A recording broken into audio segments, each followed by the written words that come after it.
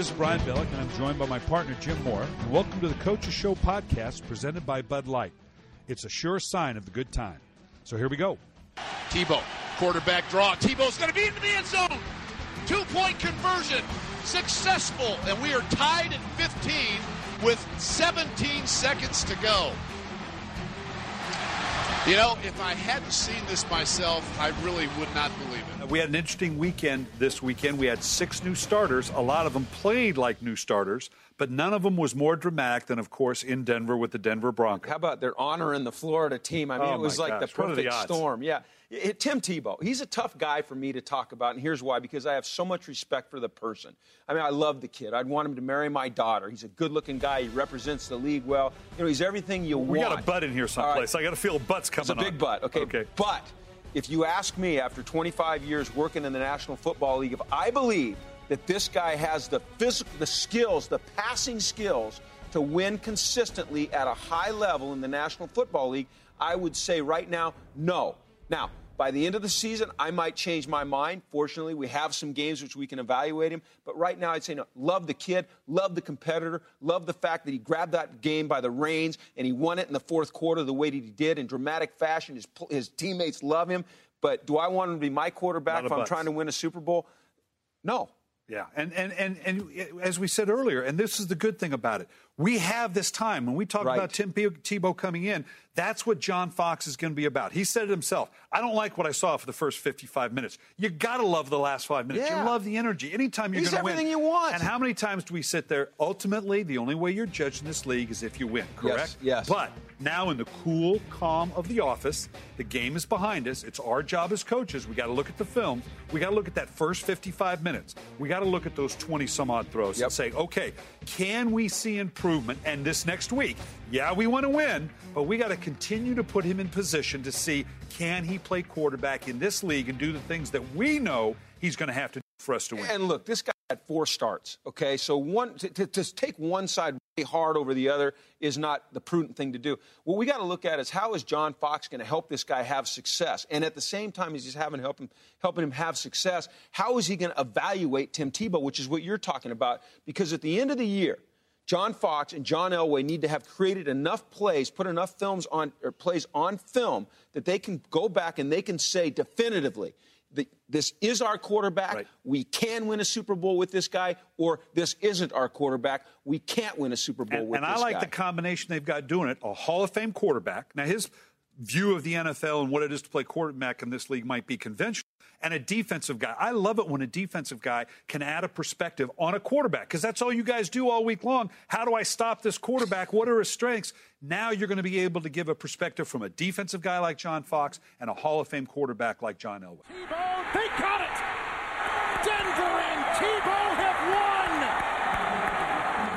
Let's move on to another quarterback that I think we were both impressed with in his initial debut, Christian Ponder for Minnesota, in a very difficult situation. It was the good news, bad news. Son, you get to start. The bad news is it's against our arch rival, the Green Bay Packers, maybe the best team in the National Football League. I was impressed with what Christian Ponder did.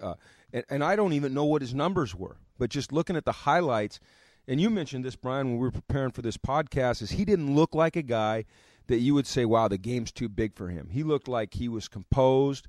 He looked like he understood how the Packers are trying to attack him. It looked like he could read coverages. He looked composed under pressure. He made some good throws. Yeah, he made some bad throws. He made some bad decisions. But just watching him, my general feel, my initial reaction to it was, this guy looks like an NFL quarterback right here. Yeah, when you're talking about a rookie quarterback, I think even at its best, typically at its best, he's going to come out on the year under 60% completion.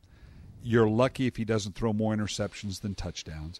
But the question becomes, is the game too big for him? If you don't get a sense that it's too big, those are technical things, schematic things that he'll get better at. As long as the game's not too big, it will slow down, is a term that everybody talks about at a quarterback. Maybe at his 25th to 30th start, things start to slow down. He had an advantage in that compared to a lot of the other quarterbacks came out, whether it was a Jake Locker, whether it was an Andy Dalton, whether it was certainly a Cam Newton, certainly a Tim Tebow we just got done talking about. he came out of the most pro-ready offense. So he has a bit of an advantage that way. But I'm like you. I was impressed with the demeanor and the way he handled himself. And I think, as we said last week, it's the right thing to do for Minnesota, because now every one of the snaps that he gets between now and the end of the season is going to accelerate his growth as a legitimate NFL quarterback. They're going to be pleased the opening of the 2012 season that they've spent this time with Christian Ponder. Yeah, you said it actually a couple weeks ago. You said, nothing against Donovan McNabb, because, I respect what he's done in his career, but you said it's time to put Christian Ponder in there. They aren't going to the playoffs. Let's see what this guy can do. And let's get him those reps that are so valuable that you just can't duplicate in an off season, in a preseason, or in training camp. So he's going to get those reps, and it's going to make him a better player. And all indications off of one performance, only one performance, but he looks like a guy that's just going to continue to get better. Well, let's go on to another one now, and not necessarily the rookie, but the Oakland Raiders, obviously, and it was an interesting week for them, obviously, with the trade for Carson Palmer. They make the decision not to start Carson Palmer, which was probably a good decision. We got to keep in mind that Carson Palmer comes in after no offseason, as no one had, no training camp. It's not like a guy had training camp and was even the backup someplace where he's getting the prep reps. This guy's coming in absolutely cold after not a healthy season where he threw 20 interceptions, after a kind of surgery, the Tommy John surgery, which is always a concern for a quarterback. So to start him probably would have been an ill-advised, simply from a concern for safety. Can he get out of the way, the speed of the game? So they start Kyle Buller. Kyle comes out, has a horrendous half, 3 interceptions, 1 for a touchdown. So I understand them having to go with Carson Palmer. The problem becomes Carson Palmer goes in, throws 3 interceptions, 1 for a touchdown. I don't know that it could have gone any worse for the Raiders in terms of what they were hoping to transition to. No, but the decision to put Carson Palmer in there in the second half was the correct decision, and it's a little bit similar to putting in a Christian Ponder. Yeah. Okay, this game is probably over. If we leave Kyle Buller in there, we're probably not going to win this game. So let's get Carson some reps that he can learn from, that we can look at the film together in competitive situations. Let's get him back in the flow of competing. And he didn't play well, but I think the fact that he got those repetitions, that he was in the huddle, that he was in a competitive environment again, will help him down the road. I think it'll certainly help him when they play again in 2 weeks. They have a bye, which is good. They're going to be able to get Carson more physically up to speed, and obviously mentally he'll have more of the game plan. One of the questions I do have, and this goes right to Hugh Jackson, who after the game, like you do as a coach, said, this is on me, it's my responsibility, not only as the head coach but as a play caller. You have 6 interceptions, 2 for touchdowns with 2 different quarterbacks. You got to take a hard look at, well, what are we running here? What were we asking them to do that we got into this situation? Because typical of what the Raiders have shown lately, they actually ran the ball pretty well. But 2 interceptions for touchdowns, that's hard to overcome. It is. And I think, it's really, to me, you ask that question more in the first half than you ask it in the second half. And I say that because of this. You got Kyle Buller, who is not a starter in this league. That's been well documented. So, So you want to tailor your offensive game plan early in the game to play to your strength, which is the run game, and stay away from having Buller have to make decisions that can cost you a game. And he made some decisions that cost them a game. Now, I can understand in the second half throwing caution to the wind and saying, hell, we're probably going to lose the game. We got to get this guy some throws, okay? And even if it means we go down in flames, we got to get him some throws. So I'm not saying that they were waving the white flag at all or conceding defeat, but I think what Hugh Jackson was doing was he was looking at the big picture, and he was saying in order for us to develop at that position with this Carson Palmer guy who's pretty darn good but hasn't been in our system, we've got to accept the fact that we're going to put him in some bad situations, and we're going to ask him to make some throws that he hasn't made lately, but we've got to do that for his development. We've not had a chance to talk since the trade has come about. Let's take just a minute talking about what the Raiders gave up for him. What's your view on what looks to be a first and a second for sure, possibly could play to 2 firsts? Biggest concern I would have is that right now the Oakland Raiders do not have a pick in the first 2 days of the 2012 draft. Now, they're apt to get one in the complimentary draft, in a compensation draft in terms because they lost Gallery, they lost Nnamdi Asomugha, so they'll probably get a late third rounder. So they'll at least find their way into the first 2 days. But that for an organization that wants to build going forward, that's quite a price. It's a big price. I guess my answer to the question would be, let's see how he does. If he can come in there, Carson Palmer, and lead these guys this year to the playoffs, maybe they win the division, maybe they win a playoff game, and then next year, they start out fast and he's on fire and they end up going to the AFC Championship game or the Super Bowl, and you say, what a great trade. But if they don't make the playoffs, if he goes down in flames, then you say, my goodness, you've just set your team, your organization back, tenfold, because like you said, you build in this league through the draft, you supplement through free agency, and they're not going to have any draft picks. Yeah, and I don't know that, and we'll see. I think you're exactly right. This is one of those we're going to look back and say, was it a good trade, bad trade? I think you have to give Mike Brown credit. And he got beat up pretty good in this process about, being rigid, but at the end of the day, they came out of it with 2 additional picks now. By waiting out the way they did. I think he deserves a little credit for playing this in just the right way, playing a little bit of liar's poker about, no, we're not going to let him out, we're not going to let him out. Okay, you want to give me two first-round draft choice? Okay, I'll let him out. Yeah, I think he deserves a lot of credit, and I think Marvin deserves a lot of credit. And, that's a team to watch because that's a good young football team, Cincinnati is. And now with these additional draft picks that they got for a guy that was not going to come back there, he was not going to be a Cincinnati. They had moved on. He had moved on. I think that Mike Brown played it just right, and I give Marvin Lewis a lot of credit for supporting that decision. And for with his team just getting the focus on the future. I went and talked to him a couple weeks ago, and he said when Carson said he wasn't coming back here, he wasn't coming back here. We moved on. That distraction was never part of our program because he wasn't going to be a Cincinnati Bengal. So I think they both deserve a lot of credit there. And that took a lot of fortitude for a guy in the 9th year of a tenure where he's only had 2 years in the playoffs. But it was then an organizational decision that I give them credit for doing that together organizationally, supporting their head coach, who now has bought into this young team that's now sitting there looking pretty good. Now, we'll see how the season finishes out with a good young quarterback that's getting lots of reps, and he at the year's end, like we said, is likely to be those same type of numbers, but they're playing good defense. They can wrap around some of those draft choices going forward. I agree. I think the arrow's pointing up on the Cincinnati Bengals. I want to talk about this, Jim, because I need your defensive expertise. I don't know if I have any expertise. No, a lot more than mine, certainly. But we've talked for the last couple of weeks. It's our coach's show, and now the podcast has kind of been the Philadelphia Eagles unofficial website because we've been talking a great deal about the Eagles' difficulties. They had the bye this week. And a lot of it is stemmed around this wide 9 defense that they are struggling to implement. Well, I had an opportunity to – I had the Detroit Lions. The Atlanta Falcons were visiting the Detroit Lions, a team that has much more experience, much more evolved in their wide 9 defense.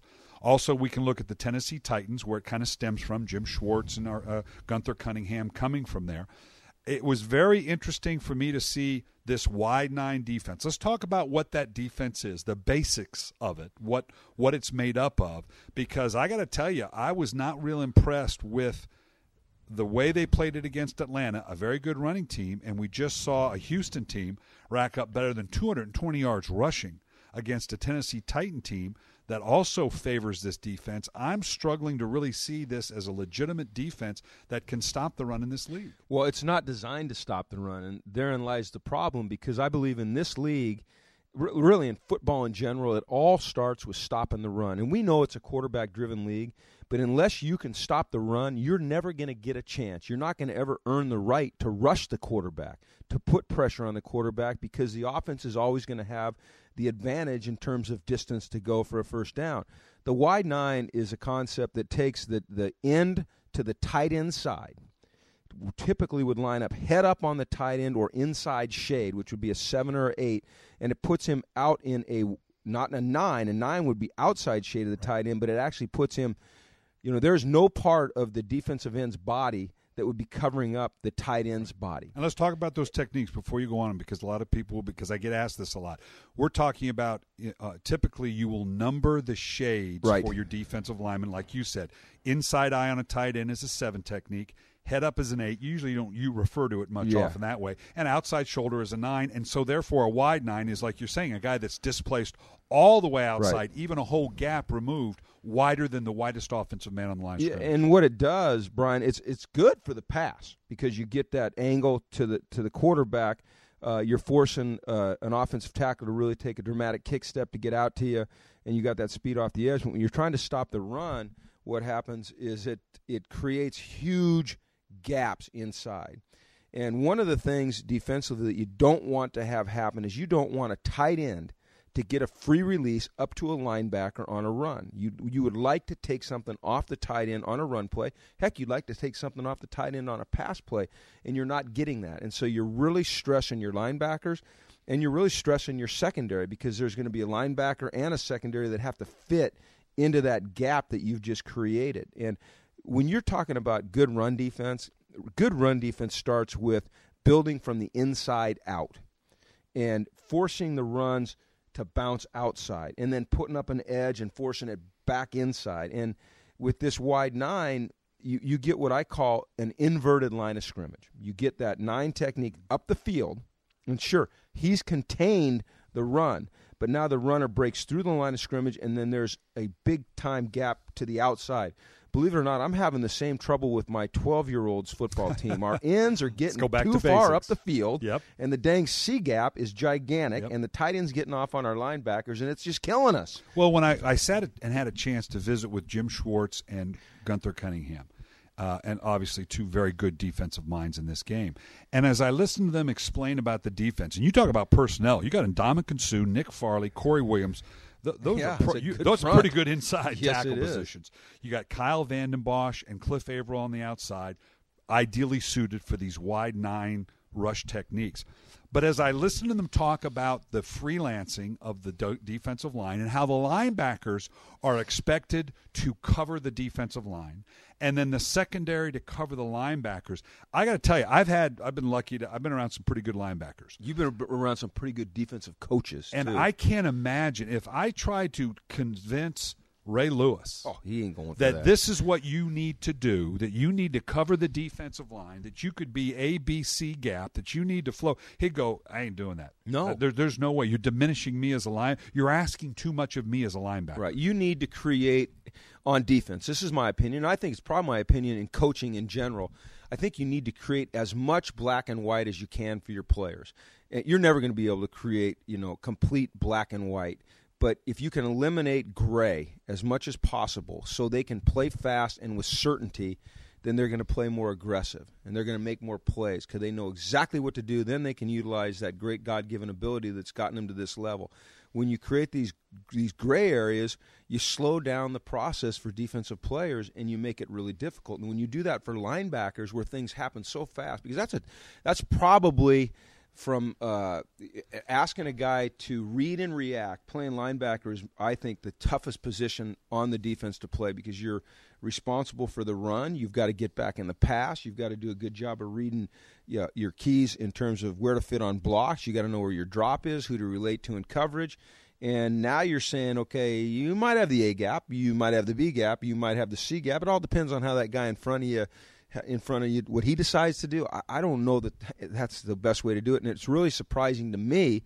I worked with Gunther for a long time. He kind of brought me up in this league, and he was always a black and white guy. Right. So it really surprised me. Eliminate the gray areas. Eliminate the gray, and it really surprised me this morning when we were talking, and you told me that about Gunther because that's a real departure from what I thought he was all about. Well, and I'm probably showing my age here, but what are you, late 40s? Yeah, right. God bless you. I don't ever remember any coach. When a coach gets hired, what do you hear? We're going to play good defense. We're going to run the ball. We're going to stop the run. Yes. The basic principles. Now, you may or may not get there, but that's the mentality.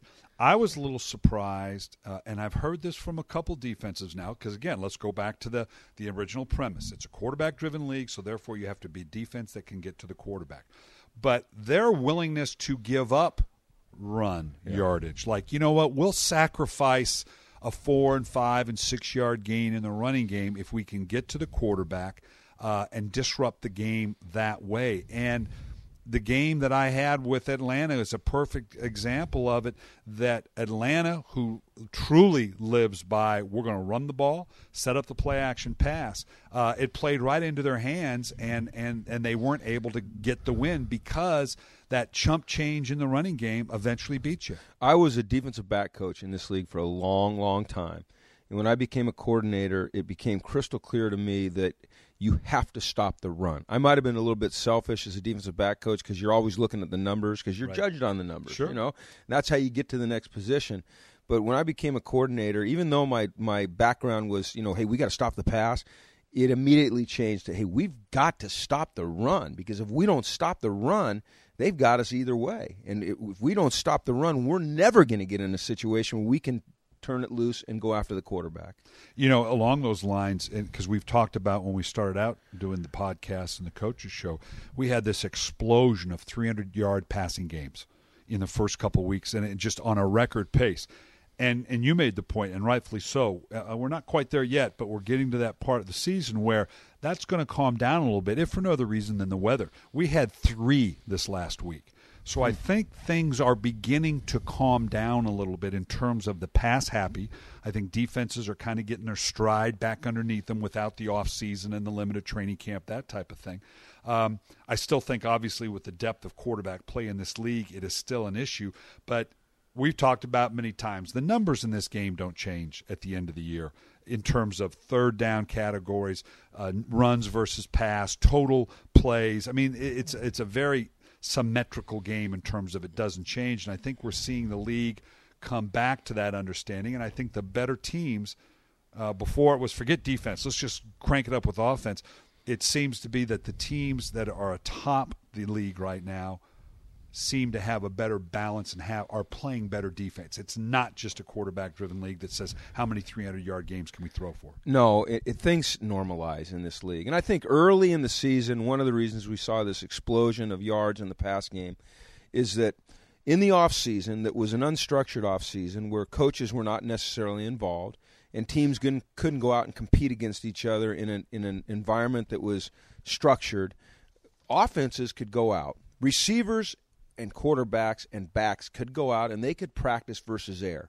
They could run their routes. They could work on their timing. They could work through how they were going to adjust to certain coverages.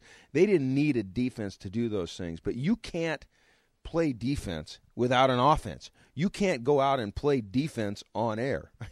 That just that's impossible. But now that, we are 6 weeks into the season, you're starting to see the balance come back to the league. And you and I both agree that will end up being the case at the end of the year. Things will be like they've always been. Let's talk about an interesting matchup coming up that will pit that very philosophy. We've got the New England Patriots at the Pittsburgh Steelers. Now, if there's anybody that defines the idea of playing defense, it's the Pittsburgh Steelers and Dick LeBeau and one of the great defensive coaches in this game, in the history of this game. The Patriots are a team that, at least up to now, have not shown the ability to play a lot of defense. Now, you got Tom Brady and the small ball, and so you got to keep up. We're going to turn this into a track meet. Therefore, your great defense isn't going to – your offense better keep up with me. But this is going to be a classic battle between that mentality and the Steelers, who are playing pretty good offense with Roethlisberger and all that they do, but still playing sound defense is always going to be the cornerstone for the Steelers. Well, it will be fun to watch and see what really two masters. And we're talking about a head coach in Bill Belichick and, as you mentioned, Dick LeBeau on defense, and kind of the chess match that they play and the strategies that unfold during the game. And I'm really interested to see what Dick LeBeau does defensively. If he goes to a softer zone-type coverage or if he really comes after Brady, I'm sure he'll mix it up. They're not going to go away from what they do best. And what they do best is they rush zone. They bring those 3 defensive linemen and 1 or 2 of the linebackers or a safety.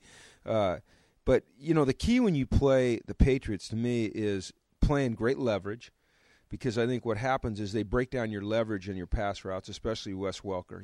He beats you to where you're supposed to be strong. And then the other thing is tackling. You've got to be able to tackle these guys. And I guess there's one other thing, that's matching up to those really good tight ends. And I guess there's another thing, that's getting to Brady. I started with one, and then all of a sudden you got about 5 different things, and that's why they're really hard to defend. You sound that line like that linebacker. Ooh, watch the draw, watch the sweep, watch the trap, everything. I think by way of the Patriots, one advantage they may have, and having played the Steelers all those years with the great rivalry we had in Baltimore, One thing you don't want to do against the Steelers is batten down the hatches. You go too tight, too back, downhill, they're going to kill you. You've got to be able to spread them out. And certainly that is something that the New England Patriots can do. They can stretch this Steeler defense in a way that few teams can. And, when you spread them out, when you spread it out and and you're pressuring on defense, okay, you've got to be able to get home, okay? And when you're facing Tom Brady, you know this, that guys can come scot-free, and because of his understanding of their offense and knowing where to throw the ball and his quick release, you can come scot-free, and he gets rid of it right now. So I think it's going to be imperative that somehow they get some batted balls or they make some good plays down the field on the ball, because I don't know that they're just going to get to Tom Brady. They might get some hits on him, but he's great at getting rid of the ball. He knows where to go to it when there's an unblocked guy. And New England's played better defensively of late. But I think Roethlisberger, in typical Roethlisberger way, can keep a play alive long enough that may stretch that New England defense just a bit in a way they haven't been stretched, in kind of an unorthodox way that you really can't account for. It's not like schematically you're stretching them in a way because Belichick will adapt. But Roethlisberger does this in such an unorthodox way that you can't account for, because it varies from play to play to play, the way he can break down a defense by just elongating the time that he's in the pocket. I don't know how you defend it sometimes. Well, it's interesting because, when you're playing defense and a team comes out in a particular formation, you've got these tactical clues that tell you this is what they're probably going to do. And then when a route unfolds and you see the concept of the route defensively, you know what's happening. All right, you still got to stop it. But like to your point, all of a sudden the play breaks down, okay, and the ball's not thrown on time. And now Big Ben is back there, and he's moving around. He's stiff-arming the rushers, and he's buying time. Now it becomes more like a basketball game, or a hockey game. Guys are moving into positions, into areas that they wouldn't typically move to. The route structure is broken down, and then it gets really tough to defend. Let's go on to another great matchup. Okay, and in the NFC, it's going to be the Cowboys versus the Eagles. We just talked about the Eagles and their wide nine and their extension of that. DeMarco Murray just cranked off 253 yards rushing. To me, it all comes down to that. Has Philadelphia, with a week off, tightened up their fits in their wide nine defense to stop the running game of the Dallas Cowboys? I don't know. I can't wait to see if they have or not. Certainly against the Redskins, they were better. But whether or not they can continue to improve will be interesting to see. They've also struggled in coverage. So they've struggled really all over on defense. They haven't really done anything well except rush the passer. So it'll be interesting to see if they've really gotten that figured out or not. I think if they can go in defensively against the Cowboys and play a really solid game and hold the rushing game in check and get some pressure on the quarterback and look in the secondary as if they're organized, then that'll say a lot about the progress that they're making. But if they get gashed in the run, and if they give up big plays in the pass, and we know that the Cowboys are capable of doing both of those things, then it's back to the drawing board. Hey, we don't have it figured out yet. Philadelphia's going to challenge that Dallas defense. Michael Vick, and they're rested now, a little healthier. The offensive line has maybe solidified itself a little bit because they were rolling through some guys there. They just got to take care of the football. Absolutely. No turnovers, particularly in the red zone. Yeah, and that's been their problem because they rack up the yards. Oh, absolutely. I mean, they are almost impossible to stop, but they end up stopping themselves with the turnovers, and those are killers. Well, if the Cowboys can keep this formula, they can run the ball like we saw them do it now with St. Louis, and okay, so you got to qualify a little bit. Keep Tony Romo to the minimal throws. Play a little bit better defense now. The Cowboys are going to be a factor here now, so it's going to be a fun game. Well, that's going to do it for the Coaches Show podcast presented by Bud Light. You can download the Coaches Show podcast from iTunes or go to the NFL.com/podcast. And also be sure to catch the Coaches Show on the NFL Network every Monday at 6:30 p.m. Eastern. Thanks for listening.